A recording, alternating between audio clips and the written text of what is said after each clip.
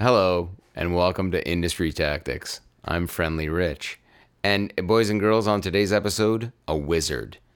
He's got a big bard and a big heart, and he opens it up to all of us. He talks about Rush. He talks about the Rio Statics.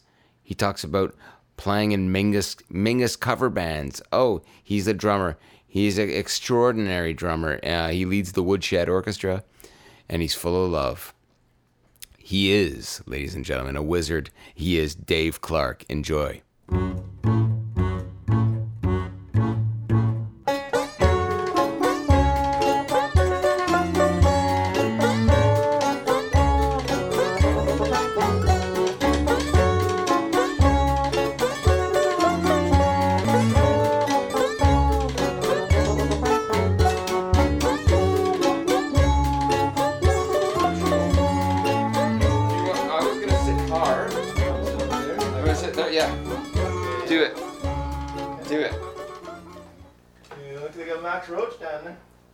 Oh, remember when you thought that we booked Max Roach? Oh. And you emailed me saying, Rich, I think you got it wrong, man. The drummer Max Roach, no longer. All right. There's a new drummer called Max Roach in town. That's right. That's amazing. Fascinating. I was shocked. I thought you were having one on. No. What the heck? Okay, the guy likes to play jokes. Oh, yeah. I get it, man. Every now and again. Oh. Do you have a pair of headphones? Or I have one that you can have. I didn't say to bring any. Right. Are we just talking face to face without? Face to face. You don't need them if you don't want them. Nah, I don't need them. He's not even going to use them. Yeah. That's fine. He's a rebel. That's me. Oh, that sounds great. I'm a new. Let me see. You're a new world man. Oh, that's great. That's coming right through, eh? Boom, boom, boom. Yeah. Yes.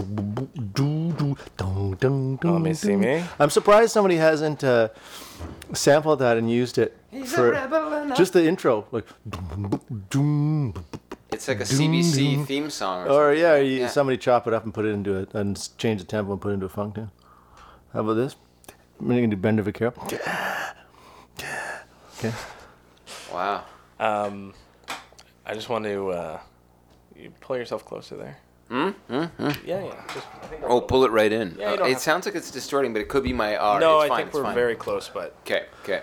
All right. Dave, I'm not checking texts. I've written some questions just as a guide, okay?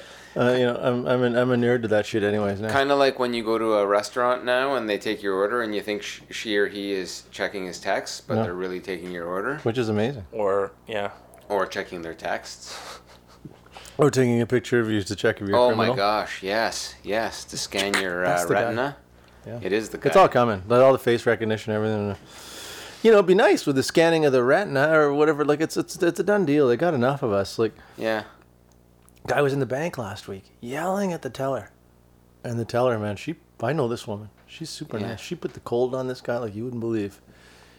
And he told her, I lost my wallet just now on the streetcar. And I'm thinking, like, I don't know about you.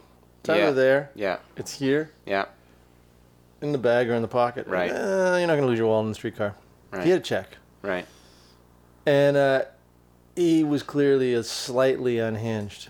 And she said, I'm going to go talk to the manager. And I know where the manager's office is. Manager's office over there. She just goes, sits downstairs for a while. And they look through the cameras and they probably talk to like central scrutinizer and say like, is it worth any like bad shit happening here? Or should we give this guy his $45 and dig a hit because we made $13 billion last year and just get rid of him? So they gave him the $40 or whatever out the door. Wow. It was ugly, but real. Cost of were you behind? safety. Were you behind him in line? Oh, yeah. That's the worst because you're like, I just need to get my stuff done. Oh, I just need to get my stuff done. I wanted to grab him by the end of his penis and go, meet. Hey, listen. Be polite. That woman's nice. It's a great idea, though, grabbing him by the end of his penis. Just give it, do that. That'll wake you up. Yeah, that'll wake you up. But I would. Then you. I do it with a glove. Yes, thank you. And then like, I know. Safe gripping. Yeah. Yeah. There's not When enough you're of that, dealing though. with a jerk and you're gonna I don't even want to go from there. No, there's not enough of that though. If I'm being a jerk in line, meh, oh my goodness, this guy's grabbing the end of my penis. Jesus, okay, fine. I'll be nicer. It was a social norm. Right. It's like something you like. It's like it's from Inuit society. Where'd you learn that? Hey man, I fucking got that in Pavumnatuk. Man. You really? The You Inuit serious? society. Unbelievable. Like your grandfather comes to you, like, hey, Just to grab. easy now. yeah. A quick grab. Cool, like grandma's dealing with the blubber. How about like it's like you're rich. Yeah. Yeah, I'm back. I'll Easy play now. nice. Exactly. Easy now. You know, I should be redisciplined. Sign the check now. With that entire thing in mind. Yeah, Every yeah. time I'll be bad. Remember a teacher at school grabbed you? Yeah. right? They wouldn't even think of doing that now, but I'm like, No. "Whee!" Yeah. It's like, holy shit. Right. Them's were the days. Yeah. Yeah. I miss those days. The old penis I grab, wasn't yeah. around for those. I had a teacher. We had teachers who like hold you up against the fucking wall by your neck if you like I'd seen Yeah. it. It's like not me, but I've seen other people like Dave. I still remember it was Dave Rowe. Jesus Christ, stuck a catheter up my fucking cock. And I'm getting one of those horrible. And then like, what the fuck are you doing? Up against the blinds on the window. It's like you smarten the fuck up. And Was that everybody high school? goes, yeah, and everybody goes, yeah, Dave, you got it right. That guy's mouthing off, and everybody loved Dave. And he was Yeah. right. Actually, you shouldn't be violent with anybody, but Right. he was really delivering some knowledge to some people who actually needed it, and they actually respected him. And I'm not saying Wow. I'm not for violence. Yeah.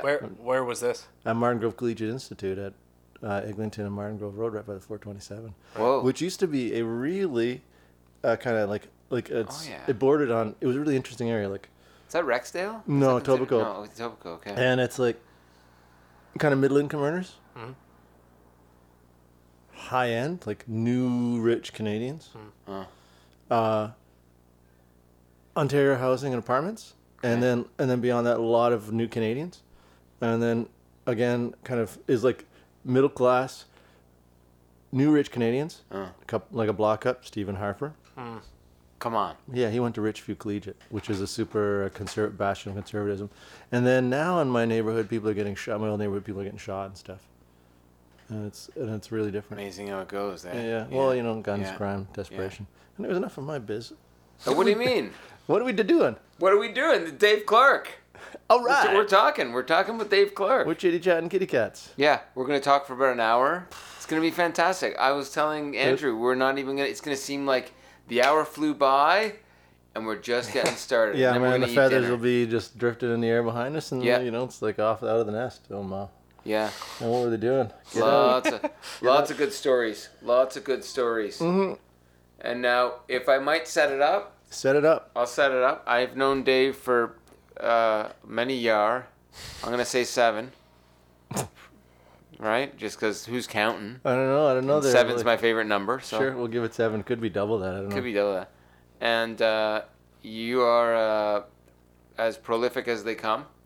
And when I think of how I would like to age as a musician, I used to say Geddy Lee, Alex Lifeson, Neil Peart, Rush. Mighty Triumvirate. Right? Now I say Dave Clark. Wow. You've outdone them. Oh my God, that's a tall order.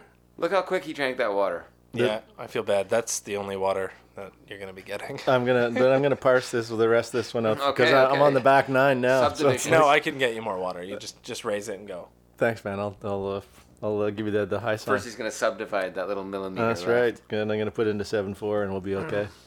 Yeah. But this is a podcast about wizards, Okay. and you are also that, right? Okay. And you're blooming. You're Thanks. You're a blooming onion. I feel like my skins are coming around. Yeah, you are developing though as quite the. I mean, it's crazy. I don't know what the hell's been going on the last. 3-4 year. You have definitely turned it into overdrive in terms of what I don't know. I've just noticed like Sure. you've got a book full of songs, and if you haven't seen the Woodshed Orchestra, the best band in the city of Toronto, you should see the Woodshed Orchestra. Please, and many a time, but 200 songs plus. How many songs right now in that book? Now we got 200. We're up 206. God damn. 201. That's Friendly Rich. He wrote a 201. song. He wrote a song about me. I almost cried first night I heard it in Oakville. That's nice. That Yeah, very tough. We're gonna insert that right here. Okay. Right, we should do that. Yeah, it's a good idea. Here it is, number 201, the song Dave wrote. Oh, is it recorded? Not yet. Well, I've got a demo of it. You know, I'm sitting at home going clankety donkle. But, you know, it's like... What's it called? It's called Friendly Rich. Nice. Number 201 out of the book. Anyway, it might not get inserted here right away, but... I'll sing you a line from it later on.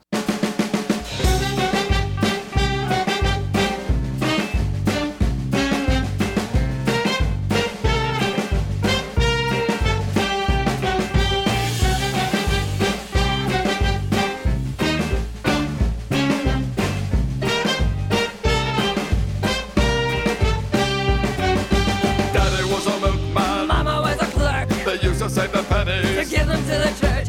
Now they are connected and disconnected too with the digital man. So they're putting it to Got some pills.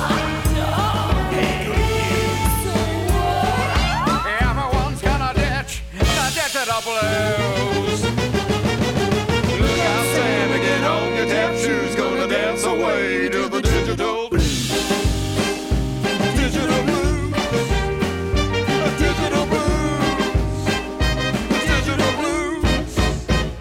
The digital blues.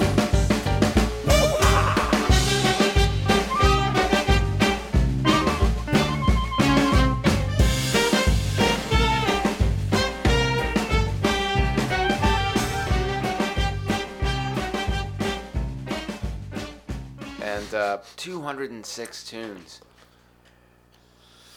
Talk to us about the book. Well, the book started because I was playing in a band called it was one of my early bands called the Mountainside Band. And the Mountainside Band was me, Richard Gregory, Blake Howard, one of my favorite drummers in the world. And then a cattle call of great bass players, starting with Alphonse Fury, who was a trumpet player. And Alphonse is out west now. Alphonse is an amazing musician. Anyways, we started that band because I was in another band with my friend Richard, and we had a lot of songs in that band. We had like 76 songs in this band called Possum. And then I started writing a song or two, and then in the band, it just, all of a sudden, everybody started writing, and the guy who was leading the band, who's a phenomenal musician and a great guy, he just started to feel like he was getting squeezed out. And then one day I realized, man, I'm getting, it's either I make my own band or I'm getting the golden horseshoe up the butt. So I indeed got a gentle Kodiak in the arse, and Richard, my friend in the band, said, well, let's just start our own band. Okay. And you can sing the leads and play guitar. And I never played guitar live in my life. I could barely hold a chord. And he believed in me, and I thought, yeah, I'm going to do that. So we got somebody else to go on the drums. And it was funny. Because you know when you play live, when you drummed all your life, you can move your legs differently. And you don't have to be responsible for anything. No pedals. It's just, unless you're hitting fancy pedals, and I wasn't. I just plugged into the amp and go, Jackie. And it was really cool. I liked that. And then that band kind of went its way, and we still love each other and intend to get together for the great jam session in the sky or just some drinking. And I had written these songs, and I wanted to play them, and I had this vision. I thought, I've been working with this band called Runcible Spoon the odd time. I'd written a song for them. Yeah. And that was at the time, I think Lena was in the band, Lena Alamano, Tanya Gill, Monica Federigo, Pam Becker, Julia Hamilton. I think that covers it. Oh, and Leah State on vocals. And I wrote a song for them, and they recorded it. And I was like, wow, I can do more of that. And then I had this idea. I'd like to have like a Philly soul band, like a band that played groovy music with a string section and horns. Yeah. And I thought, where can I get these people? Well, and I already had the Woodchoppers Association running for a long time, the free improv crew that have run for years. And so I just cherry-picked people I thought who loved to eat great food, would be easy to travel with, and open-minded. And those people who played in Runcible Spoon, almost all of them played in the Woodchoppers. And so the first part of that band was that. And I wrote 20 songs, and we went out and played our first gig in 2005. 2005. That's Yeah, when, okay. and then as the Woodshed Orchestra. as the Woodshed Orchestra, and Okay. I played guitar, and Blake played drums in that. Really? Yeah, Blake was a drummer for like okay. a chunk, and then That's amazing. yeah, he was the drummer until he didn't show up for a festival gig where we getting paid some good change, and I decided to maybe I just be Lee Von Hellman, play the drums and sing. Hence the Bloomin' Onion, though. That's what you've been doing, right? Yeah. I treat it like I just thought, well, I'll just tune into the cosmic radio when it calls. Yeah. And pay attention. I like that Neil Young thing. He said, just pay attention, man. So I thought, I'm going to pay attention. Neil Young says pay attention. It worked for him. Yeah. You know, he's no Shostakovich, and he can write a tune. So Yeah. I thought, I'm going to do that too. Oh, my God. And then so every time I heard this, I would hear this voice. It was like, and literally the voice now would say, pay attention. It's Okay. here. Pay attention. So if I had something in my head, and sometimes I had stuff, and sometimes I didn't. But I'd go down, piano, guitar, whatever it is. Yeah. And pay attention, and it'd show up. And I thought this it ended up being kind of like a journal or a diary, and I just thought, I'm just gonna let whatever come out, and I'm not gonna. That's a nice way to put it, as a journal or a diary. Yeah. That's how it feels, because the Friendly Rich tune, not to go back to that for any reason other than, I think I know the day you wrote that. Like, we had lunch at the definitely paint did. box. You rode your bike home. You're just like, I got to write today. Bang. Yeah, it started. Is that how it goes? It started as soon as I got on my bike, Okay. and then by the time I was home, it was done. And I just kind of went home, turned on the computer, plugged my ears so I don't hear the bong, because that can shift my key center. And Okay, then okay. I plug my ears, and I hum, and then I'd hit record, and I just sing the thing. Okay. And then I found the chords after and set it to music, and I wrote Okay. it out. But yeah, I just try to be friends with them. It's like, thanks for showing up, friend. I teach you every song. Treat every song like a friend. And sometimes you're gonna visit that friend a lot. Sometimes that friend's gonna come up and call you up, and you never expect it. And you just bubbling over. It's that friend is really ebullient all of a sudden and fits the visit, and it's like, well, thanks. And so I like to treat the songs like friends, and that way they keep inviting more friends, and the next thing you know, you've got so many friends inviting that everybody wants to play, and they make a nice community of a nice family. That's the word, right? When you have a genesis, like a germ of a song, is speed important in like getting that down, getting it out, and like getting it memorized in some way? I think the most important thing is to begin with is to completely shut off the second guessing mind. The second guessing and judging of material, like that sounds like Max Roach, or that sounds like David Bowie, is or I don't know, and you start. That's the nadir of creativity. So the first thing I do is I say thanks. Like, it's somewhere in there. There's a thanks, and that's like. And then this giggly feeling comes over me, like when you're a kid and you know you're gonna get some candy. It's like, what? Then I'm gonna mark it down, however it showed up. Say it's on the piano, I've been noodling on the piano. I gotta hit the record thing. I don't worry about like how it's mic'd. I don't give a shit. I put on the most rudimentary program that just records from my laptop. Just go. It does just the crappy sound that gets distorted. And then once that's down, it's all of a sudden there's breathing space. And it's like it's been tape recorded into my mind, just because I know it's there, and I save. And then I start working on it from there. And sometimes the thing seems to show up in the big lump really quick. Other times it just wants a gentle back massage, and other times it wants to just say hi once in a while, and then go off and walk in the woods, and then show up again. And I know if I pay attention to what that friend wants, it's going to come through. And in the meantime, there may be other friends who already visit, like bing, bing, bing, bing, bing, bing, bing, bing. And then the other buddy shows up. It's like, hey, I'm right here. It's like, oh, done. So yeah, there is an element of that. You have multiple on the go, or do you finish one at a time? No, I got them on the go all the time. I got 3 stacks. Yeah, it's awesome. I got starters, like one that's, ideas. Okay. And it's just like I wrote ideas in marker. Ideas with red and nice. Actually, it looks nice. Yeah. Red with highlighter, red and blue highlighters. So it's like, okay, and I wrap, and those are on the left hand side. You write them out first, Dave. After you record it, you manuscript it out, or Yeah, some of them I'll start codifying. Like if there's if it goes that way, I'll write out some of the riffs into a script paper, on a staff. Yeah. But most of the ideas when they first come out, it'll just be lyrics and chords, and I'll just do a standard kind of charty chart, like A minor over the words or whatever. Yeah. Because if I've got the melody recorded, I can always pick that out later on and massage it kind of and shift it. So I got that pile, starters. Then I got ones that I've maybe got a complete chart. The melody's all done. I know the feel.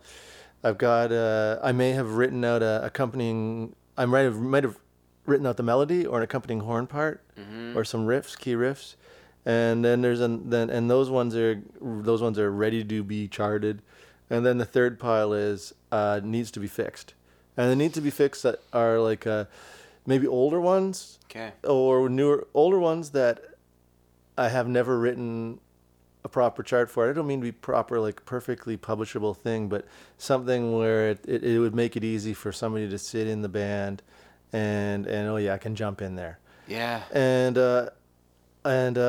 Or they're newer ones. I've taken them out and I realize, oh fuck, I shouldn't swear. I've written the chord symbol wrong, or there's a melody that needs to shift, or the roadmap's a little wonky. Yeah. But I'm so excited to get them out. I try to put them out because I want to play them. Well, yeah. And that's a lot of talking. Yeah, that's a No, process. it's good. So there's those 3 piles. You getting better as you go? With all that? Like Yeah, all that, definitely. They're definitely getting more able to kind of, particularly working with horns, like working with trombone, trumpet, saxophone, and clarinet. The one thing that kind of made the most amount of sense, I didn't know why I didn't do it years ago, is I took a row of painter's tape and I ran it across the piano. You know, right before the keys, there's a flat. And then I wrote down all the ranges of all the instruments on it. It's like looking at crazy racing stripes. And this is where you write for these instruments, so they don't have to all of a sudden go from being up in an octave to dropping down and sounding weird in your melody to being in places that they like. And then I started reading a bit of arranging books recently that some people lent me.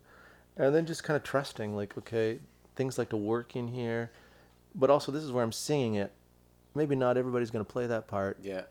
So some people may play a melody or a riff, and other people may support it with different parts. And so, yeah, I guess like getting to the point quicker, and also letting go, like even quicker. Like it's like sometimes a chart needs nothing.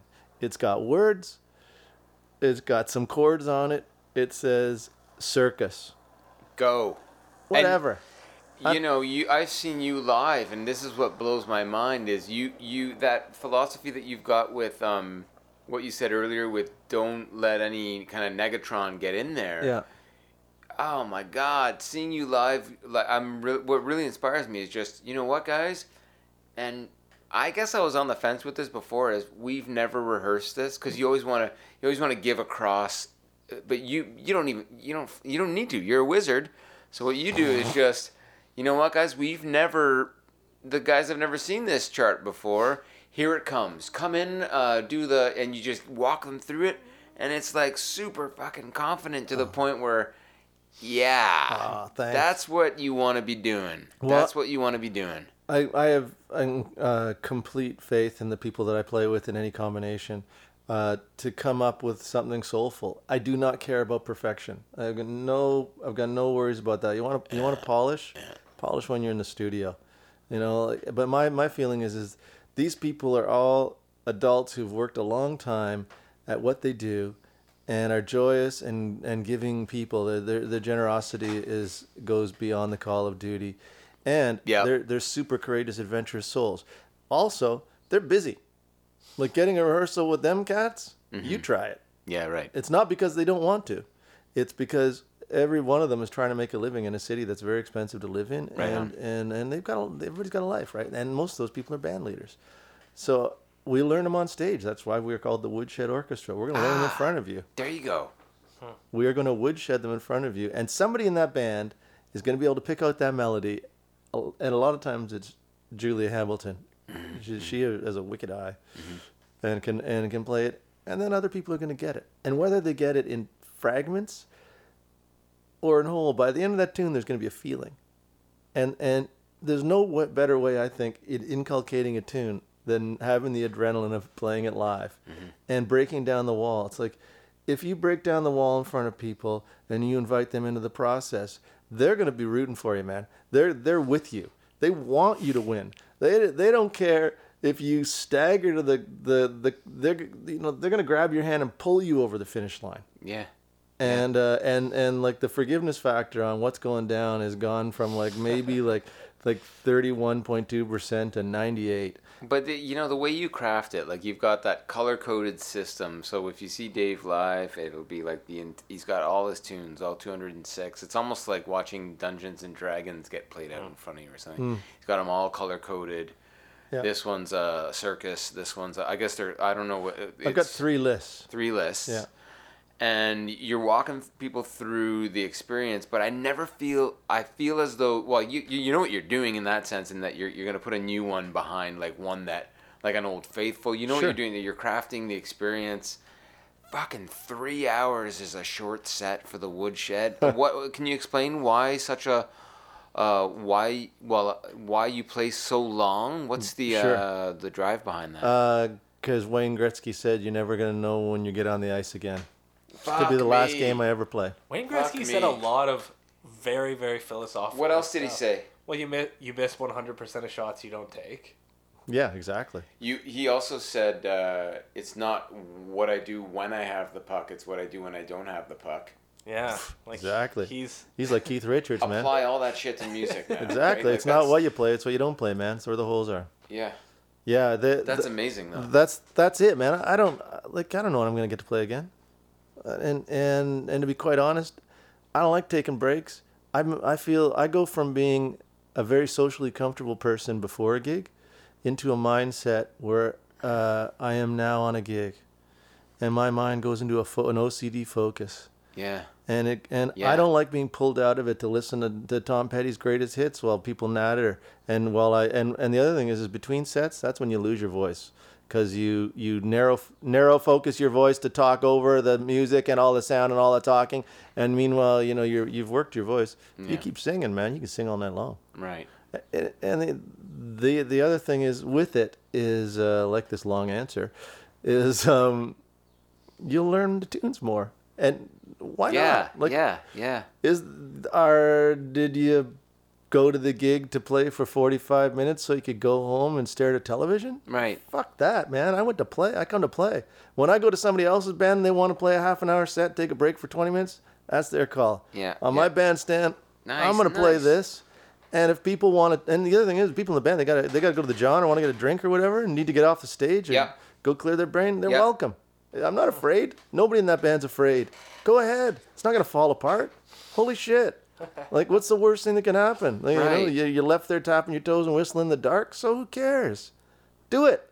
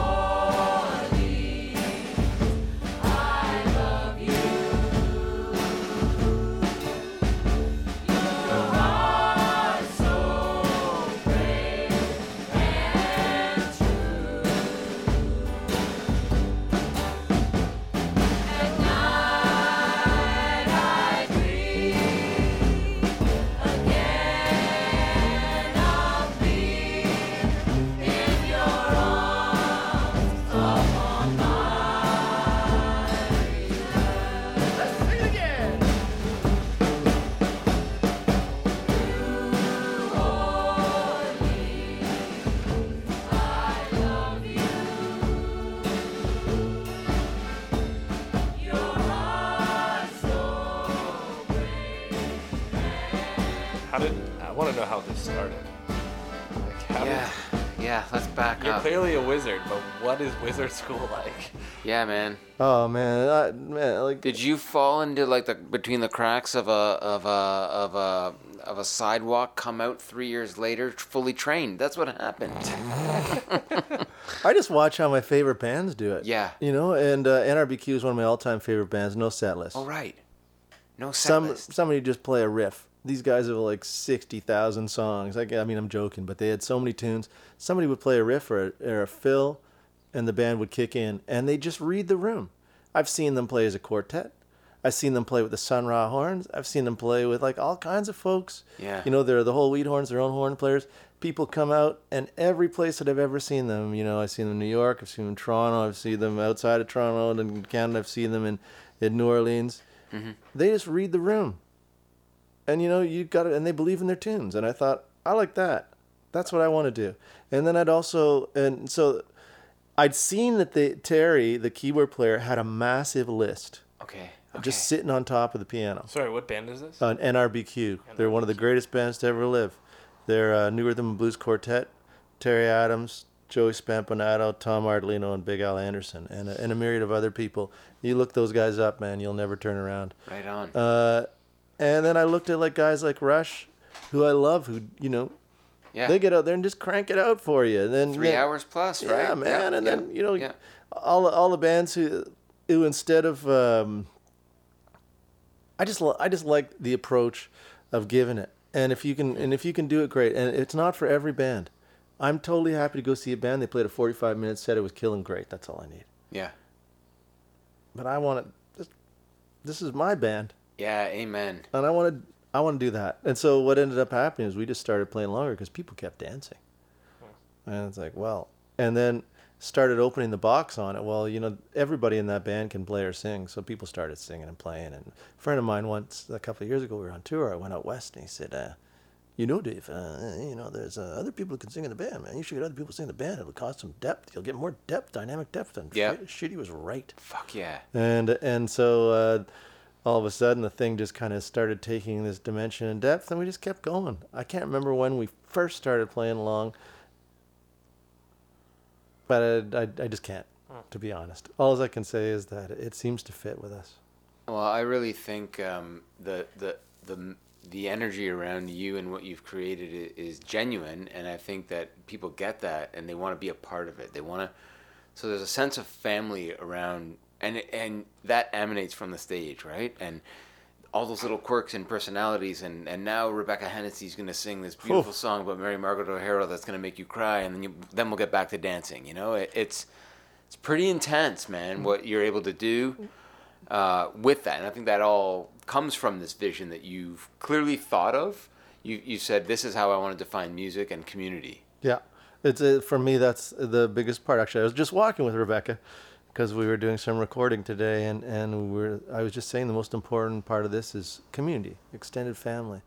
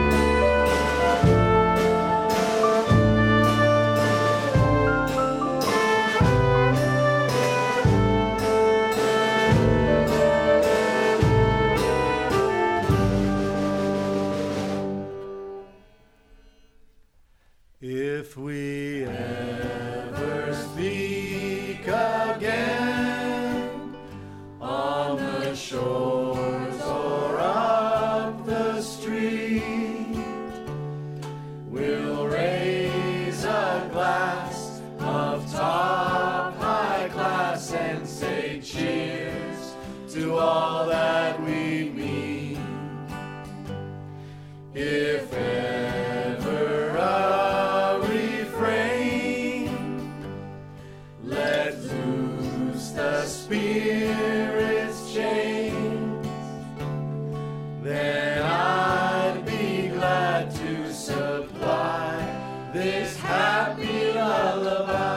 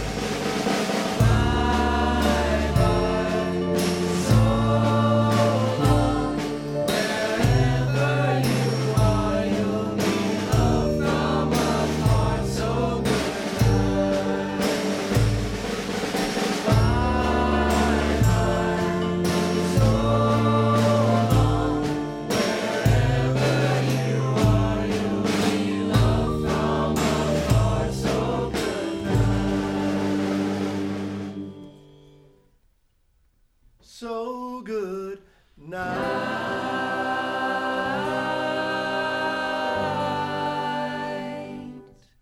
So good night.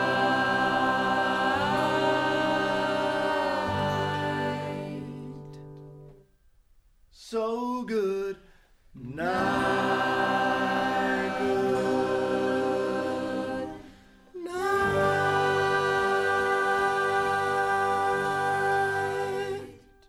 I grew up in a place where the door was always open and I could come home at any point in the day. You'd be there. You know, if I was hanging out with you, my friend at that time, maybe you guys would be there having dinner with my folks. Sometimes the neighbor's dog would come in. It was really, you know, we had draft dodgers living at our house. The door was always open. And we had loads of cousins and, you know, mama, grandparents. And we got together and it was a family thing. And as, of course, you know, you get older, those people die. And, but not that idea. And the idea of community and family and whatever family is to you. And to me, that's a family. That's part of my family. And those people, I love each and every one of them. And I have deep respect for them. And I just believe in them. When some folks got to go off for a while, if they come back, great. If they don't, I'm happy for them. But we seem to stick around together, as you well know from your own experiences. I like that feeling. And it makes me joyful and melancholy, kind of wistful, because it feels so good. And I love that. So yeah, it's important. That part's the most important, actually. Yeah, and at the end of the day, I think that is, right? Like that's I mean, and it is that experience. We're pretty fortunate to be able to make it's better than religion, right? Because religion, you get together once a week and it's kind of for some people it's pretty similar. I was gonna say depending on what the religion is, I guess, right? Because I've always wanted to join like a gospel choir. Yeah. So I'm young. I'll still get to it. You got your chance. But you know, if it's not, I guess, as collaborative an experience or as participatory as what you do in music, you know, and there's so many fucking avenues, which is great, right? Yeah. Like, I mean. Anyway. It's exciting. I think it's exciting to see anybody who wants to engage with people live and be positive. And I don't mean that you can't sing something that's like gut-wrenching and sad or paints a horrific picture. Whatever that is, I'm meaning positive, that you want to make a connection with people. I don't want to play at people. I want to be with people so that the audience becomes a kind of a beating pulse and part of the body of the band. And I also don't want to underestimate people that I'm playing with and people that we're playing for in particular. I think one of the worst things a band can do is underestimate their audience. They dumb down and project on their audience. It's a fucking dumb idea. Give them everything you got. If they can't take it, they can leave. If they can take it, they'll be there and they'll be with you for the long haul right to the finish line. And they'll say, man, I had the greatest time. Thanks. And you'll say, I had the greatest time. Thank you. You know? Don't underestimate people. There are a lot of smart people in this world, and they just happen to be standing in front of you a lot of time when you're playing, and they've got soul. and they've got courage, and they're in for the adventure. They don't want something they've already got. They want something you've got, and they want to be part of it. Man, and I think of one of the things I wanted to ask you was, if you go on Dave's website, there's a list of all the humans you've played with, and it's Some of them, yeah. it's mental. It's over the top, right? It's like, doesn't it just go on and on? Are we talking hundreds? Thousands by Thousands now. by now. But Yeah. yeah, that's just a junior list. Like, I've kept a list of everybody that the Wood Choppers, the Okay. improv band, has ever played with over 20 years, Okay. and that one is pretty massive. But The Wood Choppers is your improv band. yeah, that's that. And then I cherry picked from the Wood Choppers to make the Woodshed Orchestra. So when you say improv band, what do you like? No ideas, no. No, we get there and we say, "How do you do, Johnson?" And then It goes. somebody rings the bell and then we start Really? tickling. That's it. And so that band you almost use as a farm team for the Woodshed. Yeah, and then like that band, the cool thing about that is that band's been a farm team for a lot of people. Yeah. A lot of people form bands out of that band because you get a chance to play with people you maybe not have never had a chance to play with before. Okay. And then the Woodshed has kind of been like that for other people too. I must point out, I know we're in an interview and being focusing things. Yeah. So if I'm talking too much, No. let me know. No, Perfect. we're getting a good. This is the second one we've done, Free it's flowing. magical. It's magical. So, can you tell us a little bit about? I don't. It's not even a question on my damn thing. Okay, yeah. Can you tell us a question? Can you ask us a question? Yeah. Why so dry when it could be moist and smooth?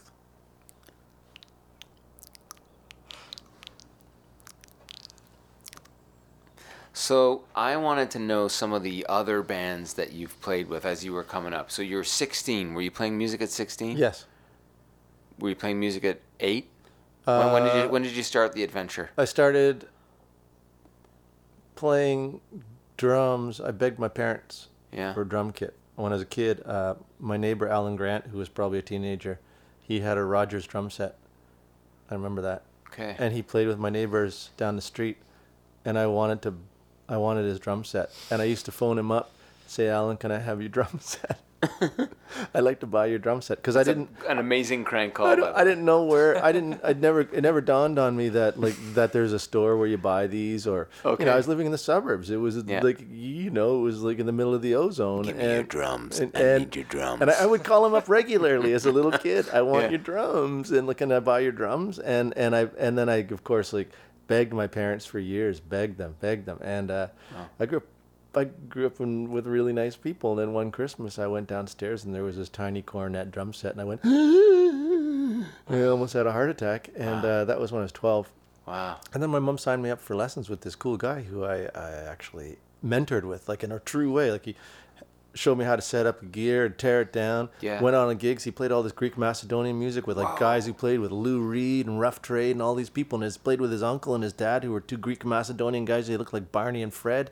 And they were like, people would come up and slap them and stick them with money all over them and stuff it down their shirt and in their pockets and in their horns. And people would dance. I learned how to dance. I can still sing the tunes. That's a Chamico, friends. And then my teacher would sit me beside him on a chair and say, "This is what this is. We're playing in 7/8. Now we're playing in 9." And then heavy players would come in. They wanted to play on the gig. They're getting paid to play on these gigs because then you just blow over these incredibly exciting tunes and everybody's dancing and good food. And so that's when I started playing. And at the same time, I had played hockey since I was 4 or 5. Okay. My dad signed me up for recreational hockey, and my other siblings went to church, and me and my dad went and played hockey. Nice. And that Good- was good that- trade-off. Oh, my dad was smart. You And, won. You won. He won too. Yeah. He wasn't. He was thinking about that one. Anyways, one of my hockey mates, Graham Kirkland, calls me up and says, "Dave, I know these guys. Do you want to?" And because he was studying with my same teacher, we grew up in the same neighborhood. Okay. Graham Kirkland, Graham the drummer. Kirkland, okay. And Graham, I'm indebted to Graham for this. He said, "I got some friends. Maybe you want to trade jamming partners." And then while he was talking to me, bear in mind, I'm 12 and a half or 13. It's Okay. dinner time. I'm standing by my dad and my mom. The dinner's coming on the table. My dad's got Labatt's 50. It's 5:30 in the afternoon. He said, like maybe you could trade some friends, and I didn't know anybody, I didn't know anything, you know, but he said, got these guys, and all of a sudden Graham says, hold on a second, fuck off, Ma, and then he gets back on the phone, and when he said fuck off, Ma, I started to break out in a sweat and prickly heat, because nobody swore in my house. There was none of that. Okay. Anyways, those guys that he turned me on ended up being my friends in the Rheostatics, and then we started playing clubs pretty much right away. First song we played was Space Truck, and I remember that. And then we wrote everything and started playing clubs when I was like 14. But before that, my teacher started subbing me in as his teacher, teaching for him, for his students, and then he got me to get my union card and get a suit jacket, and started sending me to sub on jobbing gigs with like Greek and Italian bands and stuff. Great. And I was like this little tiny putz. My parents would drive me to the gigs. I didn't know how to take my drums down, so we'd go in my dad's truck, his work truck, and with the drums all set up, and he'd just kind of plunk them down. Oh, that's amazing. That's such an amazing cheat. So you wouldn't actually dismantle the drums, you just bring I had them no as- idea how to dismantle them, let Far alone, out. you know, and set them up. And then my mom bought me a suit, and she bought me a nice black 3-piece suit, and Nice. it was made of worsted wool, and it was so itchy on the legs. I would almost cry while I was playing, but I never thought to say to my mom, oh, I don't like the pants, because Yeah. I was so grateful for her, because I knew my parents were unloaded for going out of the way with the pants and getting me a drum kit and That's lessons. so awesome. Here it was so nice. And anyways, that's when I started playing, and then with the Rheostatics, we started playing out in the new wave and punk scene, and the first gig we played was the Edge, which was a total punk rock new wave club where like people like Nina Hagen played and all kinds of really interesting folks, and it just went from there. And the guy Dave Vidini, who a lot of folks know from CBC Radio and from his own kind of shit that he's done, Dave was fearless, Yeah. and he just booked gigs, and then throughout the years we just went and traveled the world and played, and Wow. that was with the Rheostatics. But at the time in my teens I was playing with tons of bands. I was playing in a big band, playing in like a Mingus band, and Really? yeah. I was playing in a big band in Chingakuzi. Chingakuzi. I played in the Chingakuzi big band and the orchestra. That's Brampton. Yeah, man.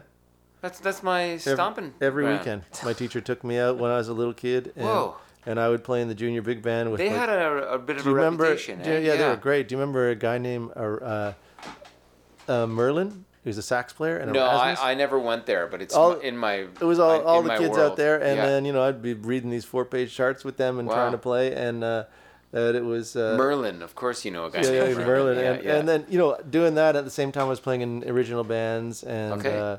and lots of people, and then jobbing gigs, and then it just kind of went from there. Sorry, I played in a lot of bands all the way through. Wow, you have. Tons. Like it had just kind of bloomed out from there. High school bands, and then sometimes people would call me to play on their gigs or whatever. It was great, and then whoa boy. So But, like, always yeah, sorry. community oriented music making. Yeah, I mean, when I stopped playing jobbing gigs in my early teens, because I would go out, and to be quite frank, I played with a lot of great musicians who were older than me. Clearly, they were older than me. I was a little kid. These guys would be in there, like, Yeah. from their mid-20s up until their 60s or whatever. And I found that the guys, particularly who were from the jazz scene, were an incredible downer.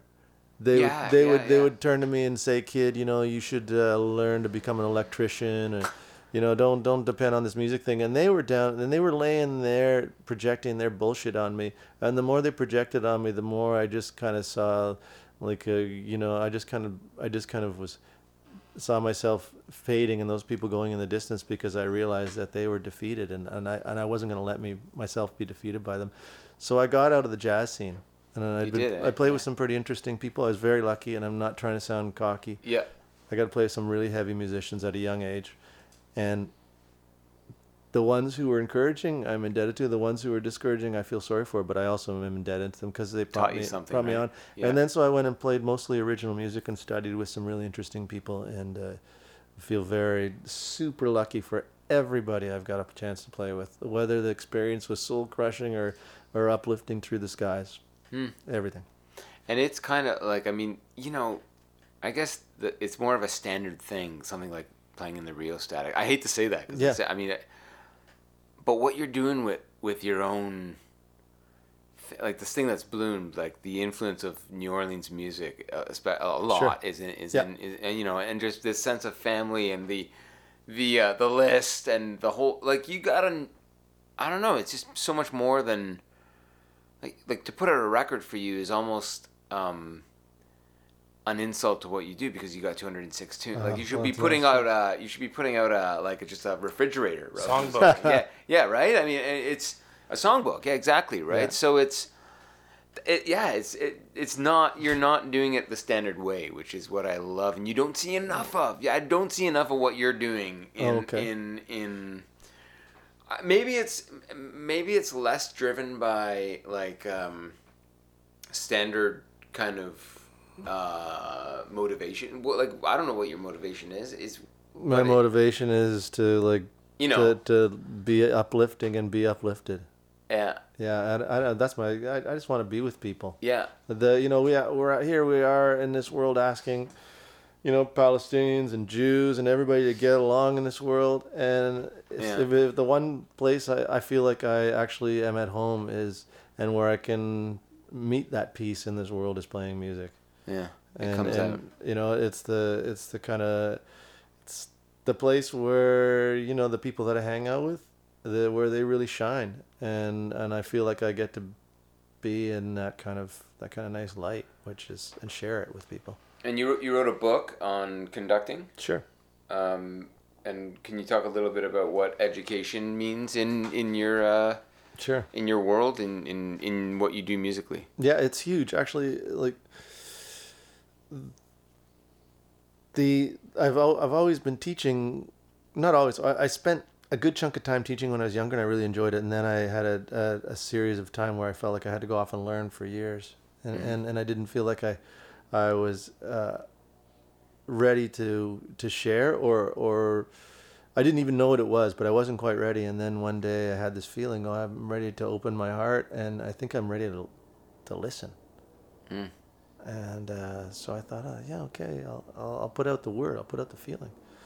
And so I started putting out the word about teaching privately, and it came back, and people started, and I just felt like what I'm interested in is going on an adventure, investigation.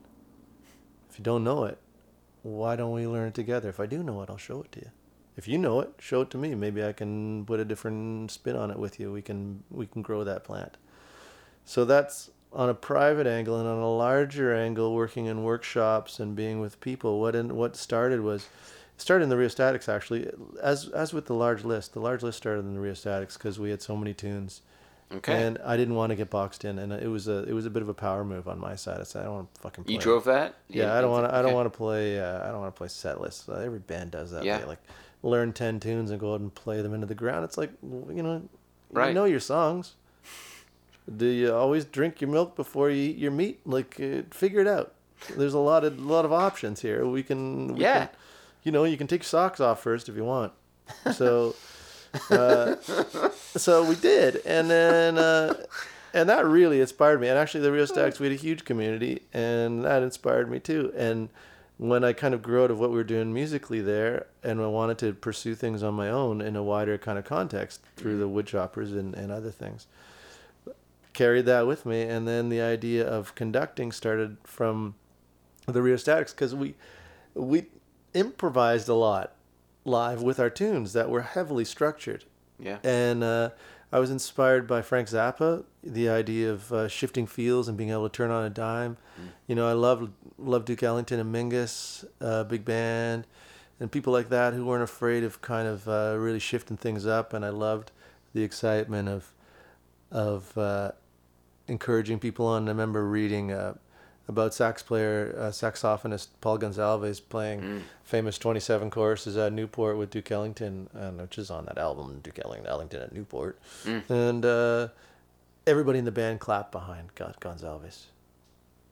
And it drove this tune. It's just a sax solo that goes on forever, man. Like, you could have built a jet plane by the time that guy was finished. But it never got boring because the band was with him. And I thought, that's the kind of band I want to be in, and can turn on a dime. And so I started experimenting with it, and then where it really started to come to fruition, all the conducting stuff was inside the Woodchoppers, because we were playing free improvisation. And I don't mean like just New York Sonny Murray style. I mean, we were just playing whatever. And there were some people I call like light switches. Their light switches, they're on. They're never going to stop. Okay. And then- That's their style. That's their style, and the stuff coming out of them, phenomenal. Okay. And there are people who are like accompanists and interjectors and smooth along and like would go around the stones and the water keep flowing and and then bump into the kinks and get boinging like springs, and then the next thing you know they're beetling it all the way down the road. But the light switches sometimes would get tiring, so I started dimming the switches, and I started shutting off the switches and then turning them on with conducting. And those light switches, when you dim them, or particularly when you turn them off and on inside a context, can be like lighting off an explosion.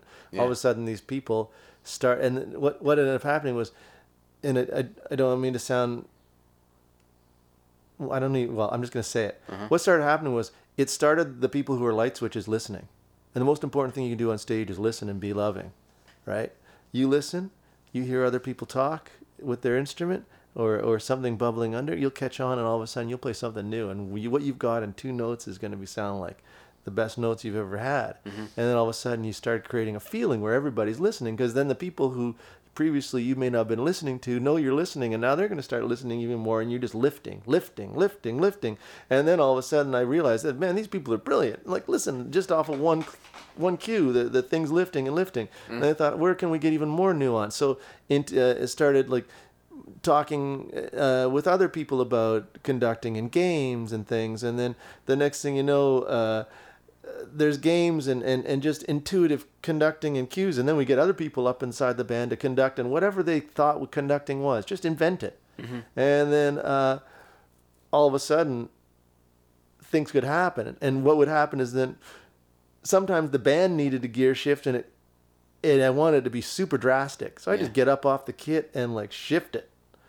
And people would really respond, and it got exciting. And then I started to codify it in a little way inside my mind. It's like, yeah, these things are fun. And then some people said, yeah, these things are fun. And some other people were a little jilted by it. But then after a while, it's like, well, everybody, I wanted to highlight everybody. Everybody in this band sounds great. Why should it only be somebody or 3/4 of a band? What about Buddy over here who plays the bongo dongo? Let's hear from him. Yeah. What about Susie Stringoff? Like, she's got something going there on the Tiz Mizler. Let's hear it. Yeah. And then all of a sudden joining people together, and then played Cobra. Right. Ooh, Cobra. Woo, good times. I didn't like the adversarial nature of Cobra, but I liked some of the cues and signals and where it led. And I thought, I'm going to take some of that shit and put it in my pipe and smoke it. Borrow. Borrow mercilessly. And then, things that just worked while you keep them going, and then just keep adding and subtracting. And then I met Doug Friesen, and we started talking about this stuff. And it's like, hey, Doug, let's... We started playing games. We started trading games, like Murray Schafer games, and then all these great people. Like, I'm talking about standing on the shoulders of greats who were like improvising masters, and William Parker and people like this. And, yourself, man, like all kinds of friends that we know had great ideas. It's like, you ever tried this one? It goes like and this is the game. It's called Smaniggle, and we're gonna play Smaniggle. It's like, yeah, good. And then you don't have to tell people you're playing Smaniggle, but you just go Smaniggle with your hand, and for some reason the band goes Smaniggle. And then what ended up happening was, after a while, we could just play. The band was such good listeners, and had been tickled in a way that they knew they could open the box as big as they want, that they didn't need to Snugmiggle anymore. Could actually be emanating from anybody. And then once in a while get up and conduct, and it's like, bingo bungo, done. Yeah. Like, exciting. And then one time I was working out west with the One Yellow Rabbit theater people, or a bunch of people from that crew who were in another theater company, and they had me in doing workshops. And on the way home on the airplane, I was so inspired by these folks. They were so amazing, particularly my friend Pete Mahler from the Chris Demir and the Crack Band, and that I wrote the whole book on the plane flight on the way back, and then started laying it out. So then put out the book. Krista Muir? Chris Demeanor. Chris Demeanor, okay. Chris Demeanor and the Crack Band, but the guy who really turned my crank, and Chris is amazing, by the way, was Peter Mahler. He just kept egging me on. He was a crazy imp. And And you did the book. You did. Wrote the conducting book. It's beautiful too. Thanks, man. You know, it really works. It really works. And do you still use it a lot today in the classroom as a go-to? Definitely. Like when I'm running workshops, Okay. I'll take it with me and open it up. It's like, oh yeah, that thing. It works. Yeah. And then give them away. Get them to the kids. Get them in the kids' hands, friends. When you got music, get it in the folks' hands. And or whatever it is related to music, give it away if you have to. But give it away with respectfully, meaning don't toss it. It's like, here, hand it gently and lovingly. Like, this is a book. I think you'd really like it. And then people will respond. And I've only ever had one person be negative. I will not say that person's name. No, don't Famous bother. Let's improviser. Don't waste your time. I just feel like stroking him on the shoulder and giving him a kiss. Like, hey, buddy, life's not so bad. Anyways, but that aside, yeah, I don't know if I've even got even near answering your question. Yes, improvisation, conducting in workshops, use it all the time. Give it to kids. When you're working with folks of any age, show them, and then get them to run it. Give them ownership of what you're showing. You give a person ownership, and you get them to teach it back to you by showing that they are excited, even if they only get a fraction of it. It's the same thing when you're showing people tunes. Trust them. There's going to be some people in the band who are going to read the stuff down the paper. There's some people who cannot read a thing, but they got great ears. This is the Mingus model. Yeah. Totally the Mingus model. What do you mean by that? I don't know it. Mingus's model was he worked with people who could like read anything you throw in front of them, people who just played by ear. Oh yeah. And then you listen to what happens there. They balance each other out, because the burrs that you get from somebody who's like picking it up on the fly creates the funk, and the person who's like leading and maybe like pushing the buttons melodically, all of a sudden they can join, and then they can start to read each other, and then they start to understand how melody and chords work and how this writer's going to write, and they can kind of almost intuit it. And then you create this excitement in a band and trust. So ergo, when you're with in a workshop situation, trust. Yeah. Give it to people. If they get a fraction of it, they're going to create something exciting. And when their peers see them do it, they will feel liberated enough in many cases to want to do it themselves, and or to at least cheer them on and make it go through the roof. When you're working in a classroom with a teacher, you get the teacher to be part of the band and to be the example a lot of times, and then that lights up people like you wouldn't believe, because they're seeing their teacher being vulnerable, right, and their friends being vulnerable when they're in that position, right, and their friends being strong, and their friends being something they never, and their teacher being something that they've never seen before, and all of a sudden you've lit up people, and somebody you think isn't getting it, you may, if you project onto people and you think these things, you're looking at a class and reading the class like you're reading a room at a gig. Of course, I'm speaking about like in my mind. Don't. That person may be having the epiphany of their life, and it may show up 5 years later. Nice one. No, that's really good. I'm learning a lot here. Just listening to that kind of, I admire the same kind of courage that you show in a classroom as I admire what you show on stage in terms of the confidence and also your ability to believe in the folks that sometimes probably don't. Like, you're a very bold character in the classroom or on stage, sure. And so am I, but yeah, it's, definitely. And I often think, okay, good, like that's what courage looks like. It's just bold, and you project, and no, you know what? I've seen the most kind of soft-spoken, confident. It's like, damn, man, I want to be that. There are many ways to get there, and your idea of also leaving a little nugget that you're planting a seed in someone's mind, and it's gonna bloom 5 years later. It kind of makes you more responsible wherever the fuck you are on stage, on the bus, right? That's a good way to look at it. That makes sense. Yeah, Sure. I love the idea of small victories. Yeah. When you're working with people, it's like, it doesn't have to be the big boom. Right. Right. Although there may be this kind of exciting, kind of like bouncing and chaotic ball going around that at the time. Yeah. If you just get some of it and acknowledge it, oh man, that was fun. And not put too much. This may sound strange, but just like giving praise for people for the working hard and being respectful is a huge deal.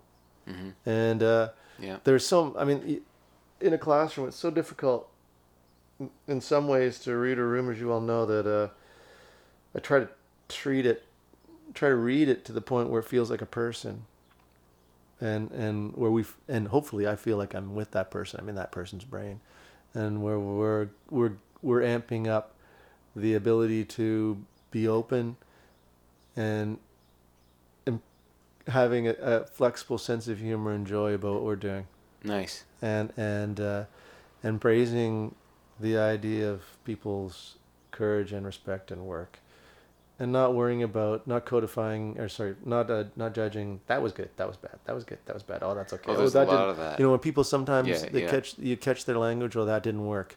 Uh-huh. Fuck that. Don't say that stuff. If anything, just dovetail, or find where things work. I love education. I love working with people. I love the idea of, again, investigating. Let's investigate. We've all got. We're something all to learn. learners together. Yeah, no I'm a matter- lifelong yeah, learner, as yeah, you guys yeah, are. You know, yeah. we're gonna learn something at every point. Mhm.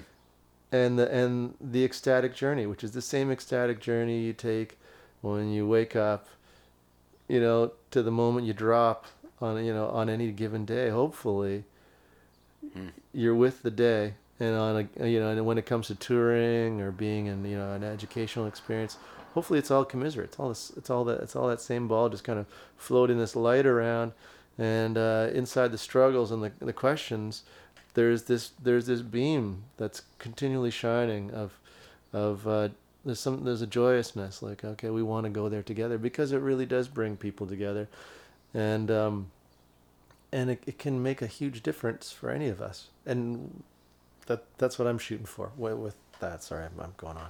What? Hang on a sec. What was the best gig you ever played? The next gig. Yes. Wow. Look at that. 2-word answer. The next gig. 2 words. And what are you working on right now, David Clark? Boo! Yeah. Good times. We don't have enough time for it, do we? Well, Do we? I'll tell you. Yeah, what we're we're good. we're rolling I'll try to real be well. quick. Today, I'm working. Today, I've got a new record coming out with the Woodshed Orchestra called Guest Book. It'll be out in the fall. Okay. We're working on it with 12 guest vocalists. Today, we're working with Ron Sexsmith.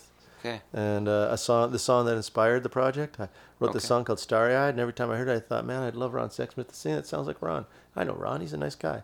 I asked him, and he said, "Oh, this was months back. Yeah. Months and months back. I asked him. I said on an email, I said, hey, Ron, would you be interested in singing this song?" And I sent it to him, and he said, "Well, you're like free Wednesday," and I thought, oh my God, like he wants to do that. It's like, and I wrote him back, and I was thinking like months down the line, man, and. That's charming, though. So then that you would I did a crazy tap dance and thought, okay, let's make a record. And then I thought of songs that I would like to record, and who did these songs call? And the people that these songs called, I was like, oh yeah, that one's work with Sarah Harmer. And so the different people, and these songs call different friends. Huh. And the last song is calling Friendly Rich Marcella, and he is going to be singing it. It's called Digital Blues. Digital Blues. They called his name this week. Yeah. Called his name this week. Wow. And that record I'm working on. Honored. And it's exciting. Got another record called Brass Band. It's sitting in the can, and I got to figure out how to get that out. Playing Okay. with all kinds of people all the time, and writing. Just trying to keep the bolts screwed on. I live like a king. Yeah. I've got a beautiful partner who's incredibly brilliant, who's working on her MA and teaching at the same time. Uh-huh. She's an inspiring, phenomenal person. Of course, I adore her and love her with all my heart. That's my wife, and Miss Ann, and my daughter, who's just started her first year at university. These people, Wow. keep me in the game, man. Otherwise, I'd be spinning off my axis more than I am now. And Amazing. Where's she brilliant at? people. Where's she's she at? She's at OCAD in design, Oh, wow. design and fabric work, Wow. and she's a brilliant person. And the best thing I ever did in my life was have a child with my wife. Huh. And Thing of beauty. yeah, man. And I heard a person talking on the CBC today talking about having kids or not having kids, and Uh-huh. and I've got no comment negative about people who do or don't have kids.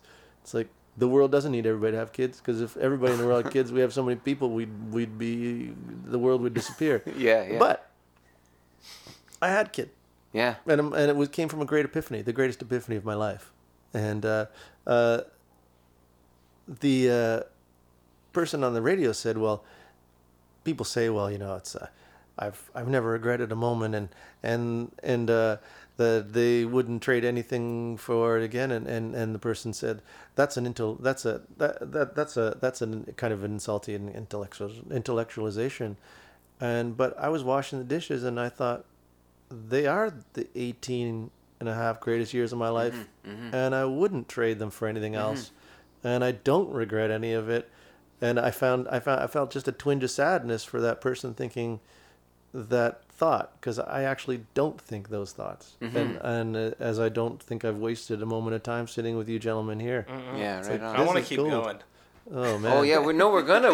We haven't even scratched the surface. Jesus, sorry. That's where we're going. I can't even remember what the question was, other than the fact that I live like a king. And It was what are you up to? what am I And up to, man? I'm see trying it. to live life, man. I'm on the back half now, friends. I'm going on my 50th year, and But that seems to yeah. me like it's been you and I have spoken over many a luncheon, Yeah. and it seems to me like that's kind of what I was getting at earlier, which Okay. is I think you've hit your stride when I get to like how do you want to age. I feel like you've broken it open. Like I look at the music industry and I don't see I see boredom from some people. Like Yeah. they're only following a bit of a formula, and I think you've got like severe focus, and I don't know where it's coming from. It could be age. Could Is be. it? I don't know. I think it's a function of it. So, Yeah. like, how much time do you got on the planet? Right. When you hear people saying they're bored, man, that's holy shit. That's a statement. That is tragic. Sure. I am never, and this Yeah. isn't a statement. This is like a positive negative statement. I am never going to get done the things I want to do in this life. I am going to get done things. Yeah. I am going to do things, and it'll be amazing. I hope to go to my grave thinking, I'm ready to do. Exactly. No, that'll be the end of the podcast. Actually, I'm right there. We'll just. Yeah. Man, I'd love to talk to you about. I'd love to get the Rush. There's so many fucking stories you've told me over the years about like recording with Neil Peart. Sure, yeah. That are just amazing stories. But if you can do it, I'm bringing. I'll try to. I'll try to Johnny Pracey it down and with. like that must have been an unbelievable experience. Oh my God, Come on, right? man. You've been in a room with Neil Peart drumming. So what's yeah? the story? Well, what's the I'll story tell you what the there? story is. Fuck. Down, down, ba down, Yeah. down, down, ba down, Yeah. down, down, down, boom, boom, down, down, down, down, down. Right. Ladies and gentlemen, the press on room.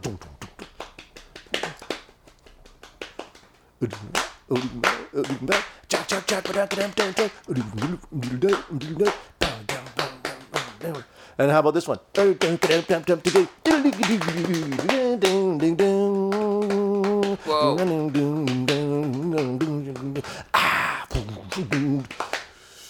It's like, from the first record to the next record, man. Yeah, When yeah. I was a kid, those guys made it seem possible. They were from my hometown. I love them. Yeah. Right? When they'd get interviewed on Q107, I thought I'd go out of my mind hearing Geddy Lee talk. I couldn't believe it. He was human. Look at this guy. Look at that crazy hair, man. Listen to thank you. Yes. The first live Rush album, when we play that record, it's like a triple gatefold. Holy shit, look at those pictures. It was shiny. They had big drums, man. They had like everything going on, and I loved all the jokes. I loved their humor. Yes. And I liked that they for some reason they spoke to me, and it was just super exciting. It's all I wanted to be, man. Right. And my parents, bless their souls, they never once complained when I put those records on and like shook the house. Yeah. I would listen Yeah. to every Yeah. record one after the other. Yes. And then when I went to see them in concert in grade 7 on the Farewell to Kings, Yeah. Yes. Come on. sitting in the blues, Yeah. and I was like, I cannot believe I'm here. I was there with Gordy Hanna, Gordy Hanna. and Steve Halliday. Steve Halliday. Steve Halliday used to walk around his house lighting matches and throwing them on the rug. He was with a flamethrower with the paint can. It was Yeah. weird, Okay. I don't know where Steve is, but Yeah. holy fuck, he looked like Hollis Cooper. Anyways, we were at the concert, and all of a sudden, I was like, yeah, okay, I can't believe it. And then it went dark. Wow. And then like everybody lit up their joints because that's what adults Yeah, did. right. And we were sitting in the back, and then all of a sudden, all the Klieg lights go on white. Boom. And it was like down, down, down, down, down. Down, down, down, down, down. That was it, man. That was it. But okay, I've kind of had that too. But now you take all that energy. Sorry, I got. And you're in the fucking room with the guy that brought that to life. Oh man, sorry, I got waylaid. You can. That was edit, awesome. You can edit Are you the hell kidding out of this. me? When I just dreamt every night. I had pictures of them over my Sure, bed, and I listened sure. to them nonstop. And I thought, I would dream of like the day that I get to sit in. I was gonna play drums with Rush because Neil wasn't feeling good, and he called me up. He's called up Dave. You know, you get to sit in on the Sub, gig tonight. It's yeah. like, yeah, I'm gonna do that, man. And then it's like I can't believe it. And then all my life it's like Rush. It's like everything, man. I go to all the concerts. I'd see them play. It was phenomenal. I was like, hey, man, I love these guys and all their jokes and it So just good. seems so. The big thing about it is it seems so friendly and loving. Yeah. And Yes. and then.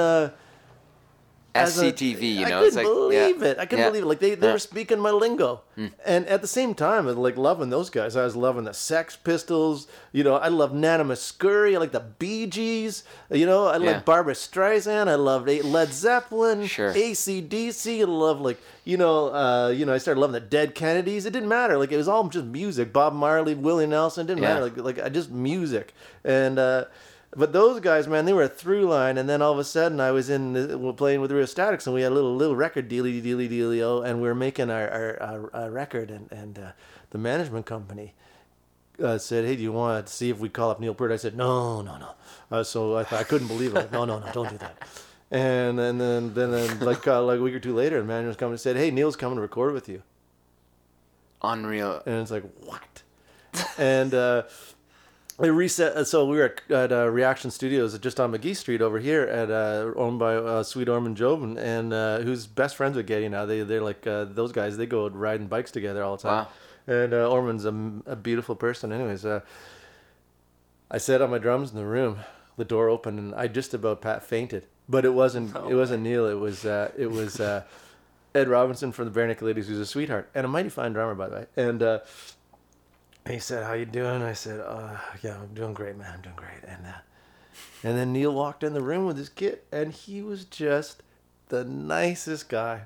Yeah. He treated me like I was his little brother, and his peer at the same time, like with such gentle kindness and respect. And he was excited. He said,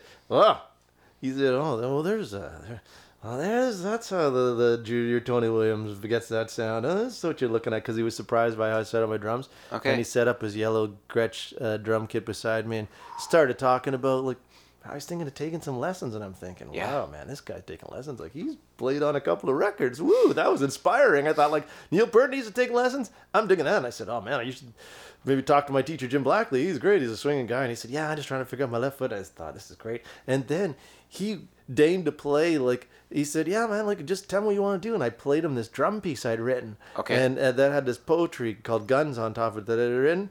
And holy jumping. We played it together. And it was I'd never been in a room with anybody who played drums like that. It was like stadium rock volume. Wow. And exciting, man. Every note, it was like picture perfect clarity with he just had this thing, man. It's Yeah. that's how you play the drums. I'm doing that. And he said, you do your thing, Dave. I figured it out. And then he said, how about we try this? And I said, yeah. And I said, how about we try this? And he said, yeah. And we just got excited together playing these drums. It was like, yeah, this is what I do with my friends. Oh yeah, this guy's my friend now. Holy jumping. What the hell? I'm playing drums with Neil Peart. And then I look up and Unreal. there was an audience of guys and folks in the control room and the Having a wank. and the engineer Mike Phillip. He has we got headphones on Yeah, and yeah. he is the Mike Phillips. yeah, Mike Phillip. He has the talkback button pushed down by mistake, and I hear Tyler Stewart go, "Yeah, Dave looks like he's shitting his pants out there." And I just said in the overhead, "Man, I'm not shitting my pants." But I edit, and then Neil started to laugh, and then we recorded. And while we were recording, man, it was like some other person took me over, and I Okay. got through that thing because it was like it was one of the highest highs of my life. I could not believe it. It was like somebody said, "Hey man, go surf that wave in Hawaii." Like that Yeah. 20-foot curl. It was like, I'm going down that fucking wave now. Boom! let's go through it, man. And it was so exciting when we finished it. I couldn't even register. And then we hung out and we just had a good time. And Neil bought all the pizza and stuff. And he said, "Man, this is great. I love it." And I said, "You want to play Tracy Partners? We'll like play some tambourines." And he said, "Yeah." And then we played some other bongo stuff on the record. We hung out. He knew the indie bands that were playing around town. He was totally tapped into what was going on. That's what I thought was so cool. Like one of the, I think it's Counterparts. He's wearing a Rio Static shirt. Yeah, like, man. Like all posing. I'm like, that's got to be the coolest fucking thing ever. Imagine if you're in that band, it freaked and me Neil out. Pearce wearing your fucking band shirt. I It's saw him in unbelievable- Modern Drummer wearing that shirt. I thought, that's it, man. I can hang up my boots Yep. now. He's You're wearing done. my t-shirt. This is the afterlife. That's it. I'm looking It's- after this. It's all gravy. And I gotta tell you, I can barely tell that story with like I'm the reason I'm being even louder and Yes, more yes. than now is because it's so exciting. Because I'm trying not to cry. I'm gonna cry. Yeah, no, it's amazing. it's an most people dream of that. I'm telling you, man. Oh yeah, right? I mean, oh yeah. it's Like it is beyond. I can't believe you had known I was a fucking Rush geek for years. He only told me this story like 6 months ago over lunch. I can't believe you held that one back. Like, yeah. And by the way, I've got this in my experience base. I can tell you, I don't have that. You know everything about me that you need to know. That is an unbelievable story. But it's like with that terrifying thing where like your 13, 14, 15-year-old like high idol dreams Yes. Yeah. are like crashing in front of your face. Like it's happening now. yeah. And you're I don't know. It's a good story. Oh, I just felt like the goddesses came down and kissed me with gold at that day because like that day changed my life and like every day does, but holy shit, that day really. I want to talk about the next day though. Like, the next day did you get up like head off the pillow? Like, wow, did that I fell on my head. like, I how couldn't many believe days it. did the afterglow Days, go for? fucking years. Yeah, man. he's I still couldn't believe it he's happened. beaming right here There are in front of times. us. There are times when I look back at that, and I'm not generally a person who like spends time reminiscing. Sure. Like all the time, like because I have such a beautiful life, and like this is pretty dandy fine what we're doing here now. Yeah. It's like it's okay by me. But boy, when I look back at that one, I just can't believe it. It's like those times, like did I actually go there? Was Yeah. that person? Did we say that? Because it was unreal. It was sublime, and it was so much fun. And then, there was a whole bunch of other stuff that came out of that, hanging out here and there and going backstage and going to Neil's place and Wow. all kinds of stuff. But I am eternally indebted to that band, and I have deep respect and love for them, and I will for the rest of my life. Right on, man. Well, we have some dinner to eat. I gotta buy you dinner, so I think that you can't top the way we just ended this I think thing. there'll have to just be a part 2. Yeah. At some point there will be. At some Sure. point there will always be a part 2. Yeah. I don't know where when this is going to be broadcast, but people need to hear you. Whoever you are, they need to hear you. Mm-hmm. The world is waiting. And you just never know what it's going to do. You never know. Mm-hmm. You just might turn the corner for somebody. So I say to anybody, Yeah. get playing. You're in the basement, figure it out. You got just don't let anybody turn you down. Don't let your brain turn you down. Get out there and play. One person, solo, fine. 2 people, band. You got a comb and a kazoo, that's a band. Yeah. Just start. You got something to say it. We're waiting.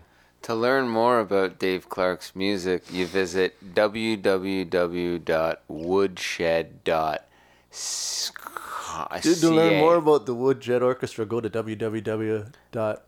See them Is it live. woodshedorchestra.com? We'll have to look it up. I'm pretty sure it's woodshedorchestra.com, but you gotta see the band live. Yeah, like, come on out and see his friends. Come on down, friends. Come on down to the show. And I'm the guy with the big head like a pumpkin and a set of glasses on. I'll give you a hug if you're nice. thank you for your time and your wisdom, my friend. Thank you for your kindness, Rich. You know I love you. Dave Clark, we love you too, and we hope to have you back here real soon for part 2. Visit our Patreon. It's patreon.com/industrytactics. And we'll be back here next time with my good friend Gordon Shawcross. Goodbye, friends. Troubles, goodbye.